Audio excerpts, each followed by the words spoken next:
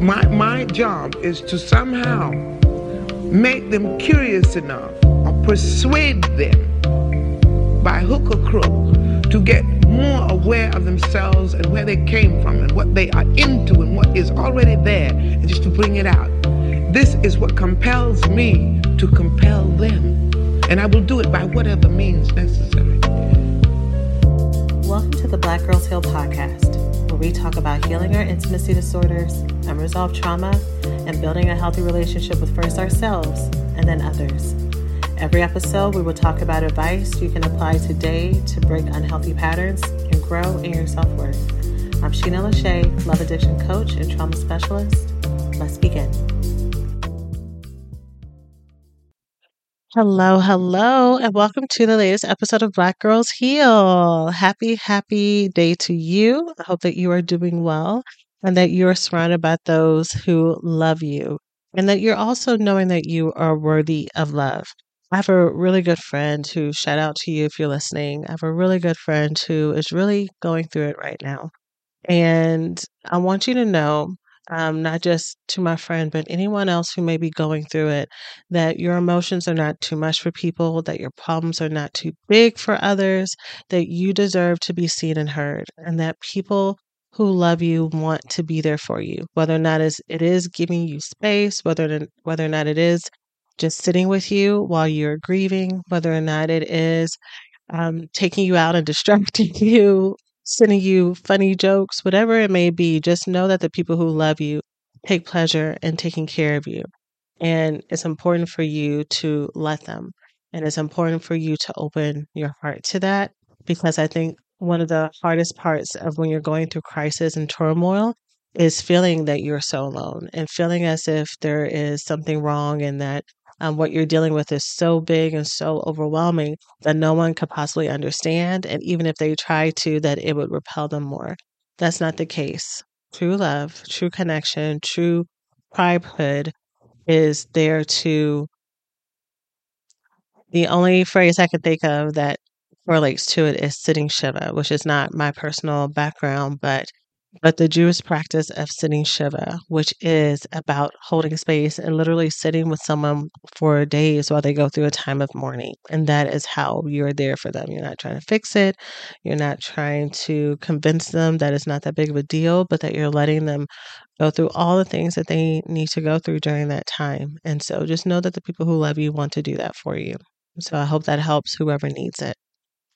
With that said, transitioning into today's podcast episode, I'm going to talk about something that I have not ever talked about before explicitly on the podcast, which is, can a love addict and a love avoidant make it work?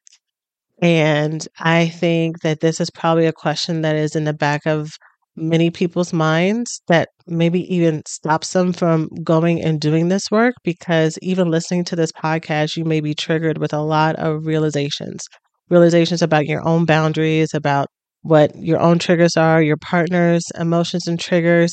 And it can be kind of jarring, and it can almost make you not want to get started on the work, because it's like, well, what if I get started down this road and that means I have to let go of this person, I have to let go of this relationship, and I really, really love them.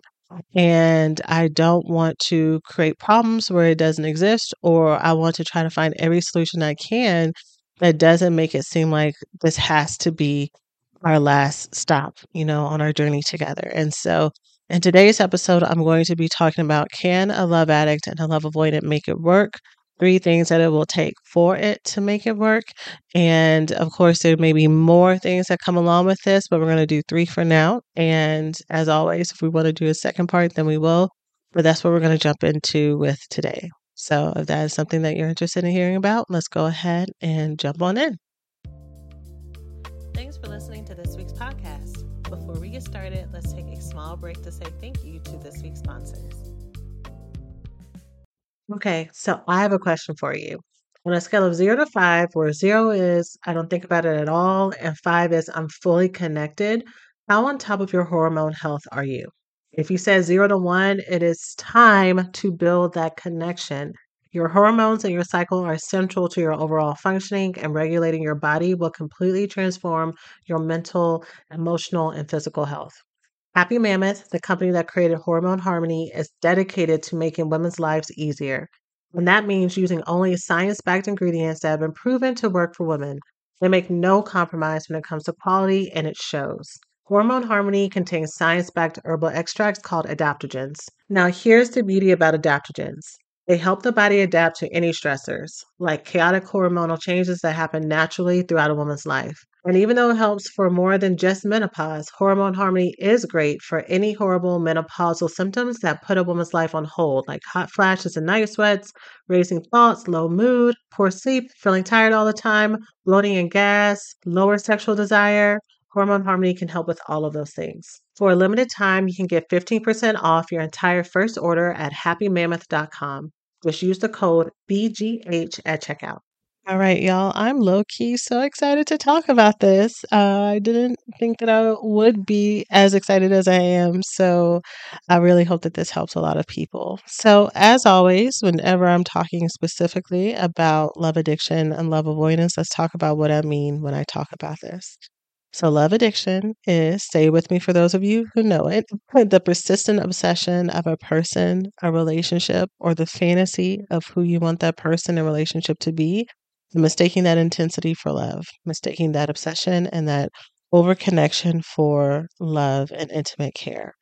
And love avoidance is the persistent putting up of walls to avoid feeling emotionally overwhelmed and taken advantage of in an intimate partnership. And usually with a love avoidant, there is this push pull cycle of I want you to be here, but not too close. And there's a lot of control around it, control of how much is shared, how much is seen and shown, how much time and energy is given. And so what happens is people who are working through love addictive patterns and love avoidant patterns in a room of 100 people, they somehow find each other. And that's because they match. They are like jigsaw puzzle pieces that fit perfectly together. When some people talk about this phenomenon that you will find someone who matches your triggers, whether or not they are instigating them or provoking them or that they just play off of each other.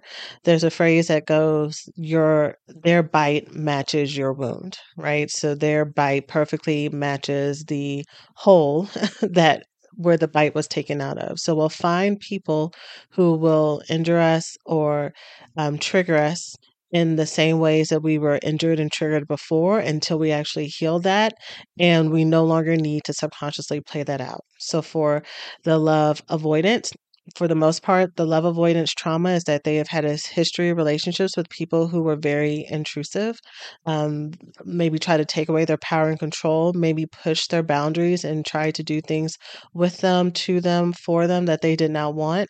And so now, as an avoidant person, they are very intentional about making sure that no one ever takes away their power or crosses those boundaries again. So what do? They find themselves to be connected to a love addict, to someone who is all about, do you love me? Do you need me? Let's spend time together. What are you thinking? Where are you going? What does this mean? And it is a lot.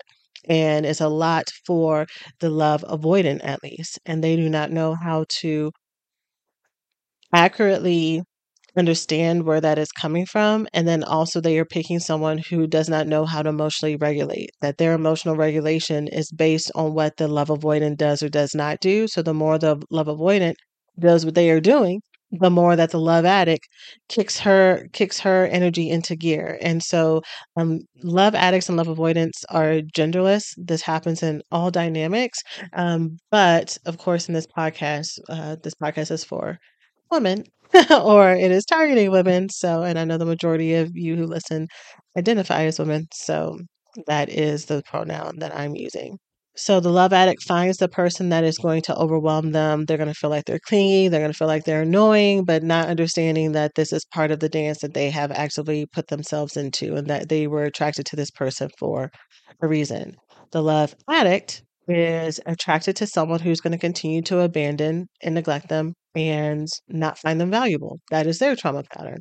So, in a room of 100 people, the love addict has so much love to give. She has so much desire to be seen and to be loved. She doesn't find someone who is securely attached and open and available to give that to her. She finds the person who is avoidant, the person who may start off very strong, but then slowly start to drift away. And then she will try to appease and adjust her energy, her mindset, take blame for things that are not her fault, take on emotional labor for things that she should not be taking emotional labor for, all to try to get that avoidant person to come back to her, to choose her, to love her, to change, which is absolutely part of her own trauma pattern. So these two people find each other. And so, listening to this podcast, I'm very big about you owning your worth, right? And being very clear about what it is that you need and what you want to feel loved. And so, in either one of these dynamics, hearing this, it can be very easy to believe that the only option is to end it. And for many of y'all, it will be, because the problem is not that the person is bad or that they are wrong, is that you are able, you are willing to do the work to make this work, but they are not.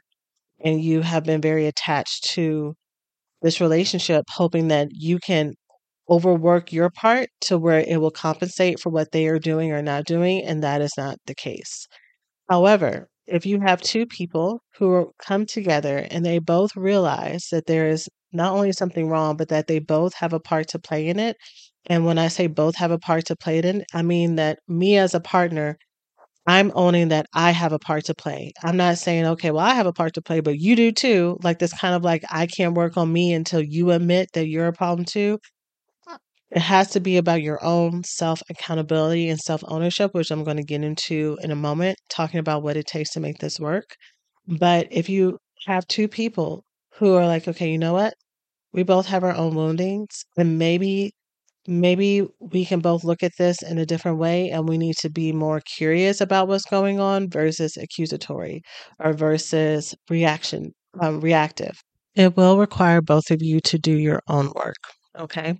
So let's go ahead and jump into the three things that it takes for a love addict and a love avoidant to make it work. A little heads up when it comes to the sound. The alarm people are about to come, and so you're going to hear some buzzing in the background. And I am not going to wait until later to record this so that y'all can get this as soon as possible. Okay, so the first thing that both the love addict and the love avoidant need to do to make it work, it can work as long as both people um, are doing their own personal work. And one of the things that happens when you're doing your work is to practice personal honesty about what you are feeling. Again, practicing personal honesty about what you're feeling.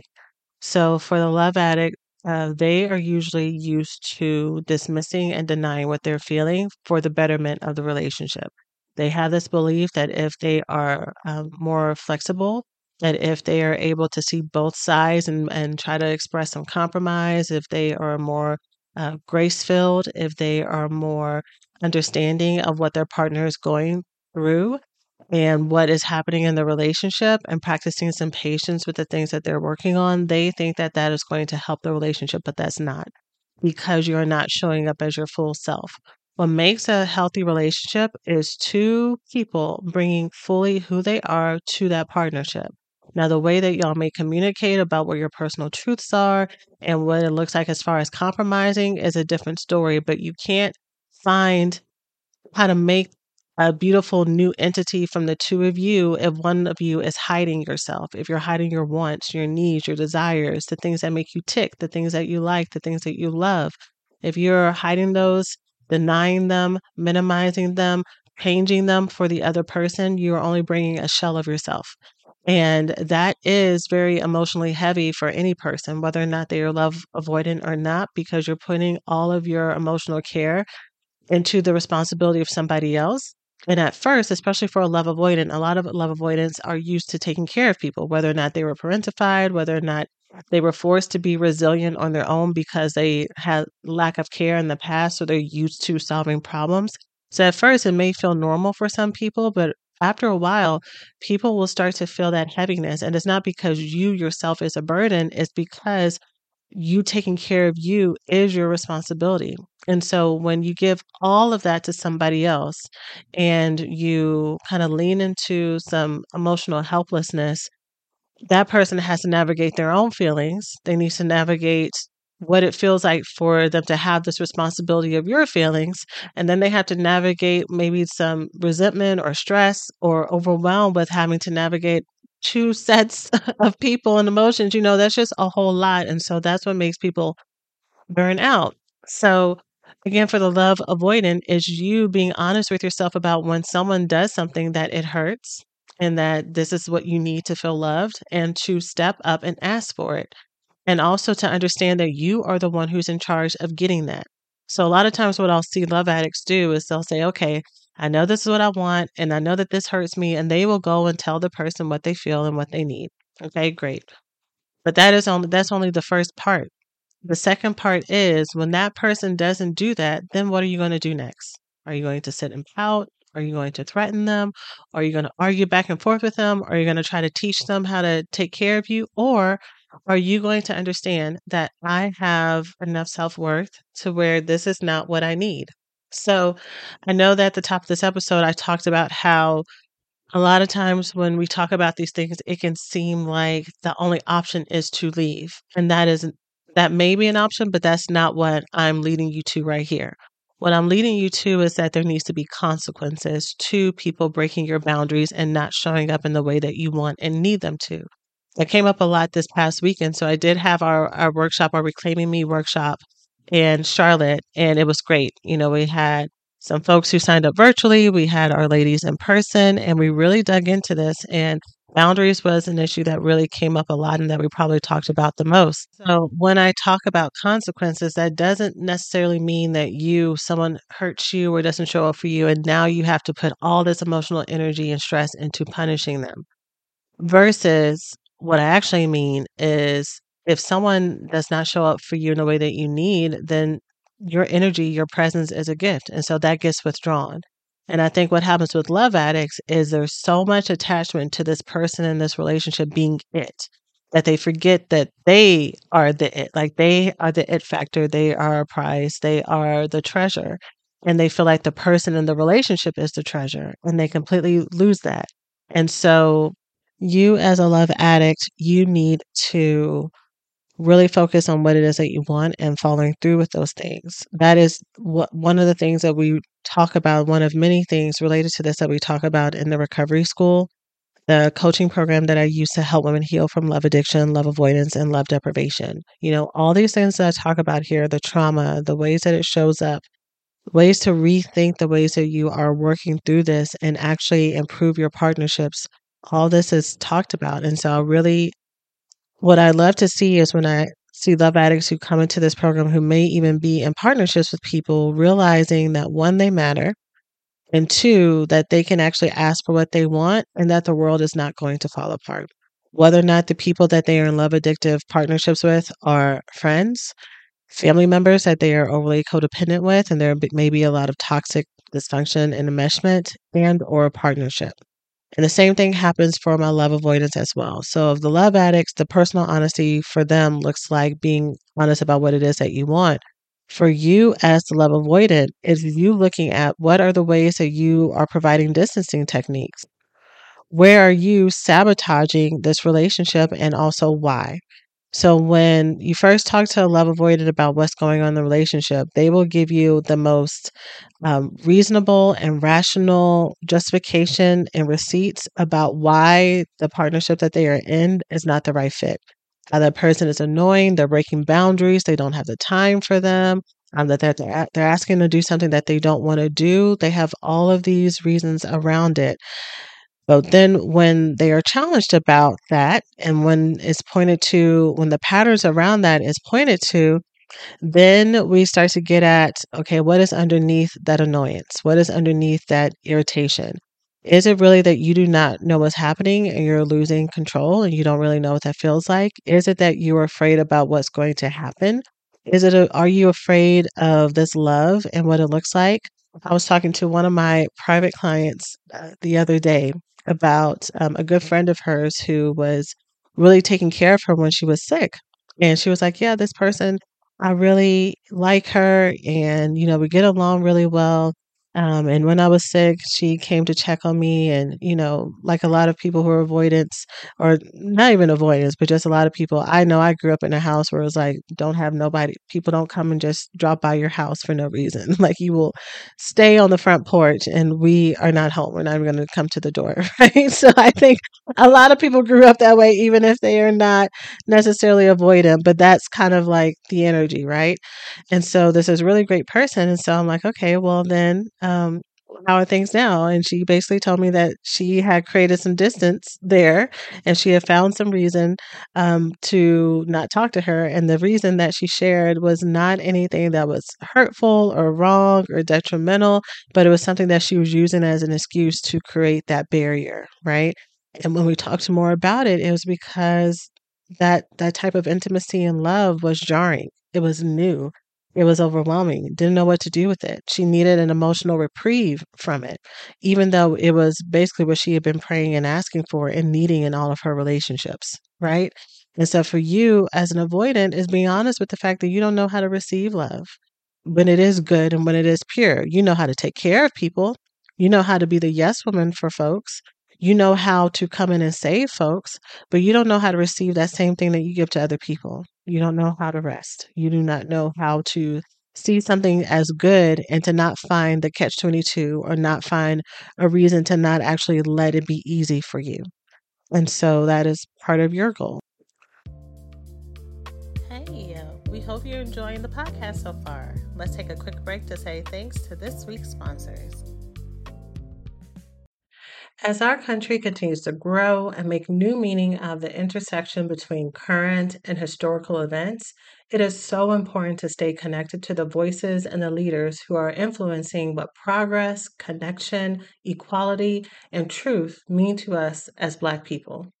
The next generation of influential Black voices can be found on NPR's new collection, Black Stories, Black Truths. Black Stories, Black Truths is a celebration of Blackness from NPR. Each of NPR's Black voices are as distinct, varied, and nuanced as the Black experience itself. In the Black Stories, Black Truths collection, you'll hear stories of joy, resilience, empowerment, and creating world shifting things out of struggle.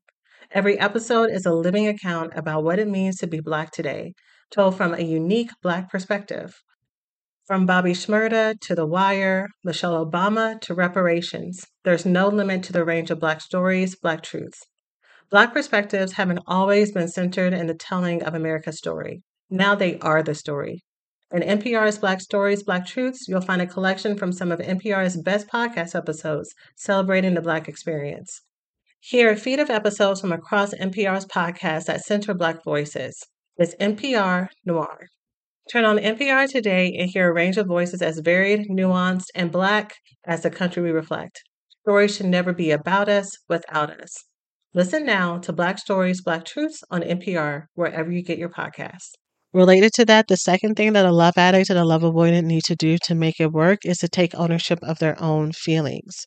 So, understanding that you are the one who's in charge of your own progress. So, again, I kind of already said this in the intro. When it comes to making change in this relationship, it's very easy for you to point to what the other person did.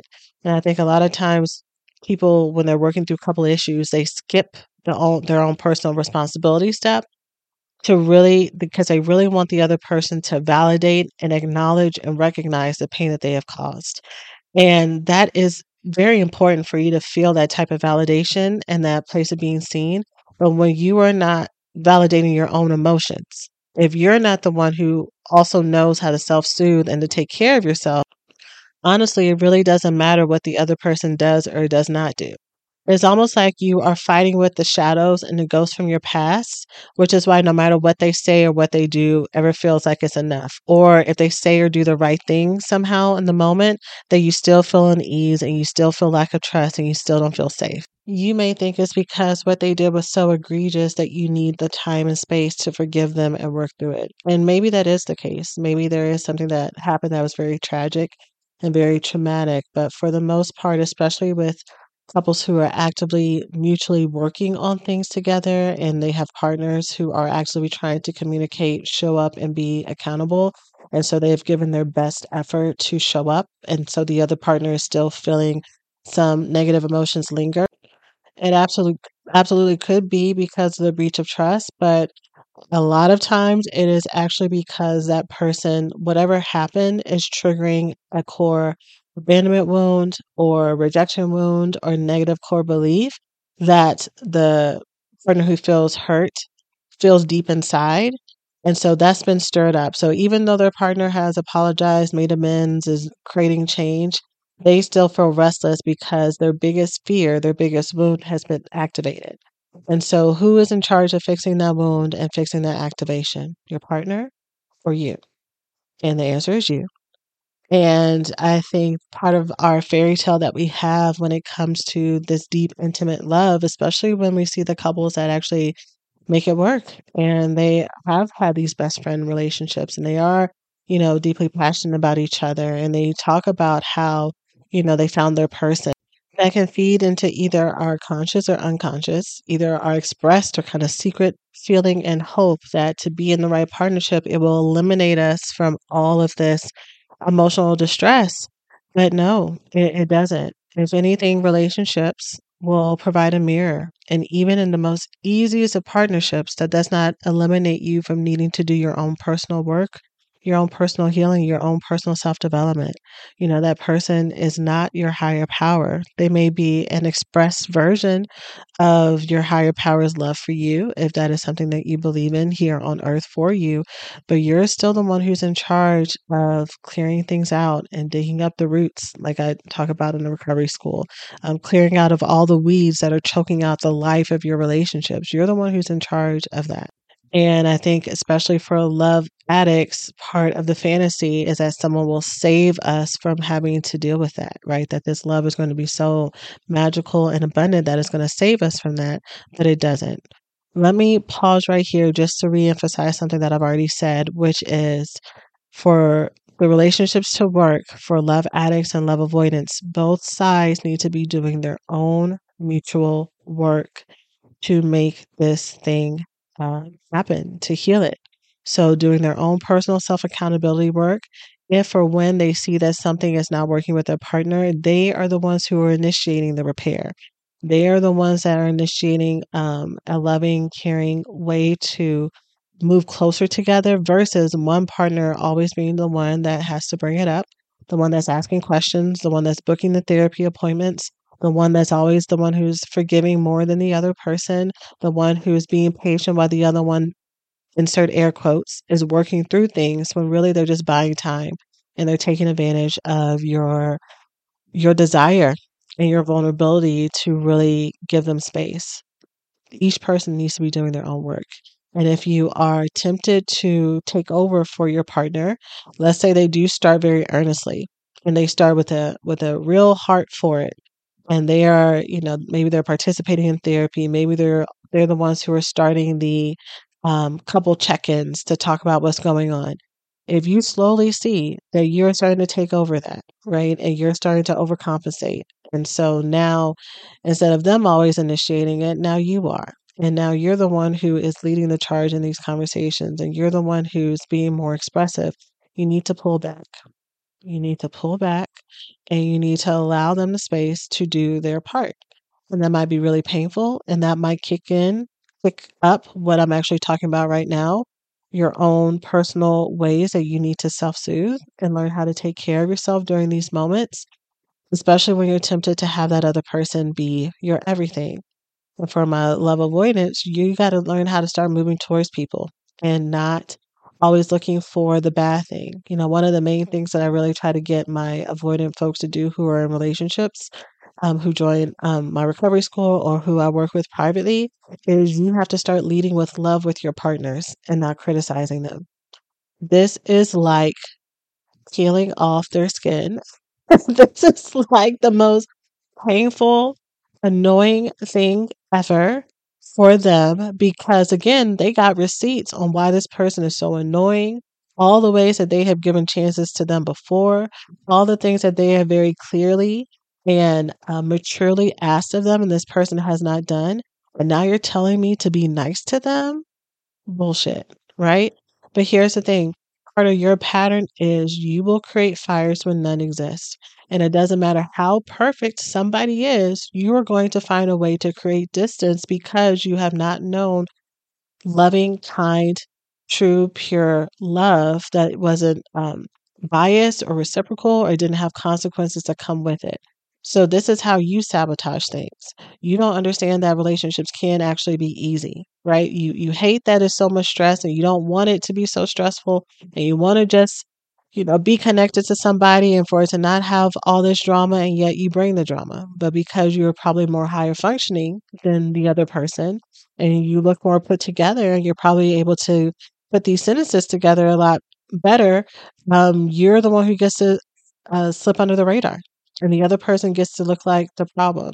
But no, hun, you have to be the one who learns how to soften and you have to be the one who learns how to let things flow in this relationship. And again, get at what is this fear? Like where did I learn to over criticize? That's a free one for y'all. Where did I learn how to criticize? Do I have anyone in my life who has ever modeled how to be good, loving, positive, and affirmative to the people that they love? And if those people were related to me and that I grew up with, am I actually mimicking what they taught me? Right? As much as I feel like I'm breaking generational patterns, and maybe you are, but in this aspect, am I just carrying on the community or the family tradition of living in ego or talking down to people or finding a reason to not be happy in a relationship. And so these are all things for you to look at. Let's talk about the third thing. The third way that love addicts and love avoidance can make it work is learning how to communicate with themselves first before the other person. Learning how to communicate your wounds and your hurts first with yourself before the other person. Again, I feel like in this dynamic, and I think most couple dynamics, whether or not they, feel connected to labels love addicts, love avoidance, I think just people. It is very easy for people to say, okay, this wound happened in this partnership, in this friendship, in this dynamic. And I was triggered by what this person said and did, and so they need to be the one to repair it. And yes, that is true. That definitely has some merit to it, right? That if one person was the person that trespassed, that it makes sense that they need to be the ones to be an active participant in making it better, right? Makes complete sense.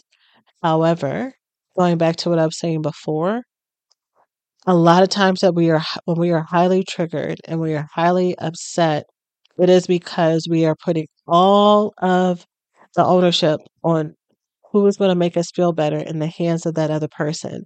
Instead of us learning how to talk to that inner child, talk to that part of us that was wounded, affirm her, love her, talk her through what she's feeling, and learn how to cradle and comfort ourselves and get ourselves right so that everything that that person adds on top of that is extra and is not dependent. Because otherwise, I know all of you have experienced this in some sort of relationship in your life, whether or not it is romantic, family, or friend.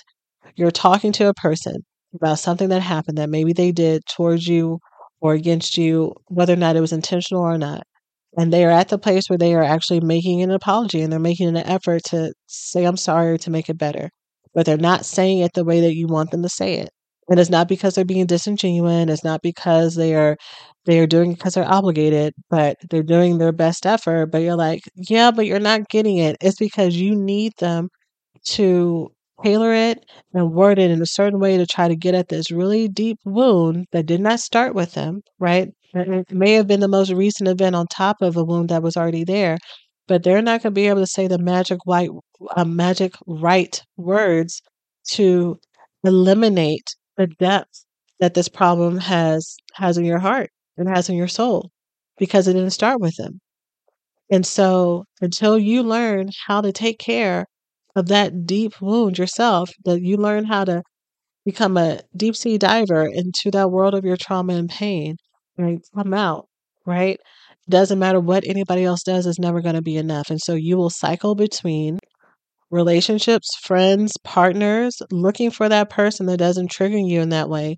And each person you meet, it may get better and better. You may learn so many things that help you choose better and choose people who may be more emotionally regulated and choose people who may be more expressive and choose people who may be more on your level and on your vibe. However, miscommunications happen. Triggers happen, especially if the deep wounds and core beliefs are there. Something's going to happen that's going to trip over those events. And so it's going to be very easy for you to continue to move around and try to find the perfect fit, but the perfect person and relationship doesn't exist because the problem is starting within. Okay. Maybe the external problem, again, is learning how to choose better partners who are a better fit. However, when you're with those better partners, how do you partner with yourself? How do you love yourself? How do you take care of yourself? Okay. So I hope that this is helpful. This is a little bit of a shorter episode than I usually do, but I wanted to get this out there for y'all. Okay? If these are things that you are wanting to work on, I've already shared a little bit throughout this episode. These are absolutely the things that we work through in the recovery school to help you be your best self with yourself and to learn how to take care of all these triggers that happen in your everyday life. So even when you're single and you have things that are going on at work, you're having things that are going on in your family, you have things that are going on in your own personal journal time, right? And then especially how these things show up in our partnerships. Remember, our relationships are a mirror. They only reflect what is already there.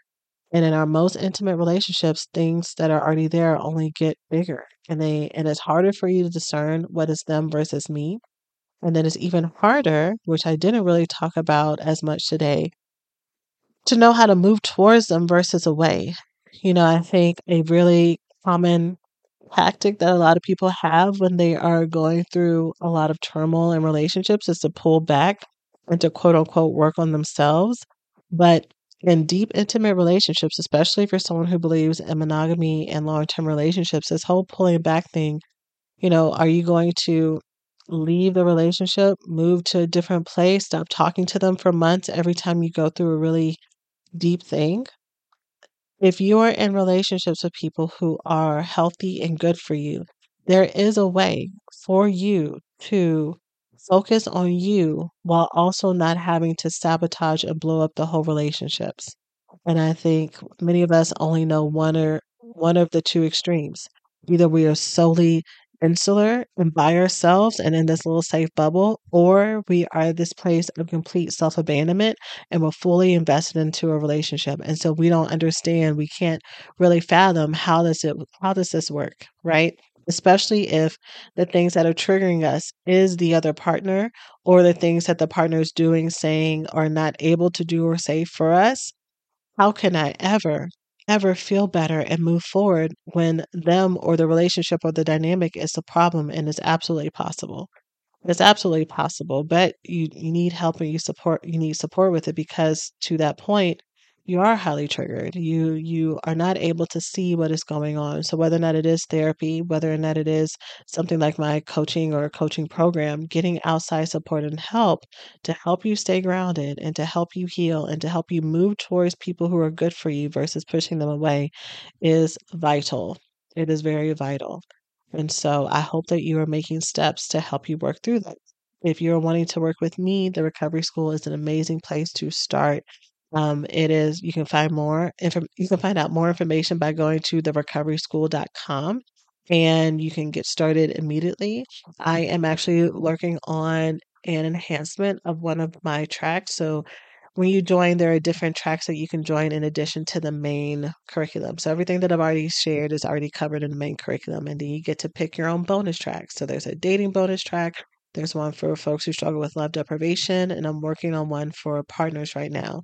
The the it actually already exists, but I'm revamping it and adding more materials and changing it.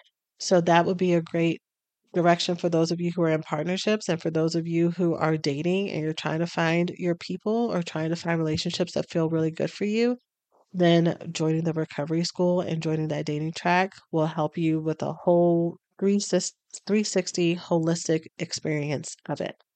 So you can go to therecoveryschool.com and find out more about it. And I actually just added a link to watch our latest open house.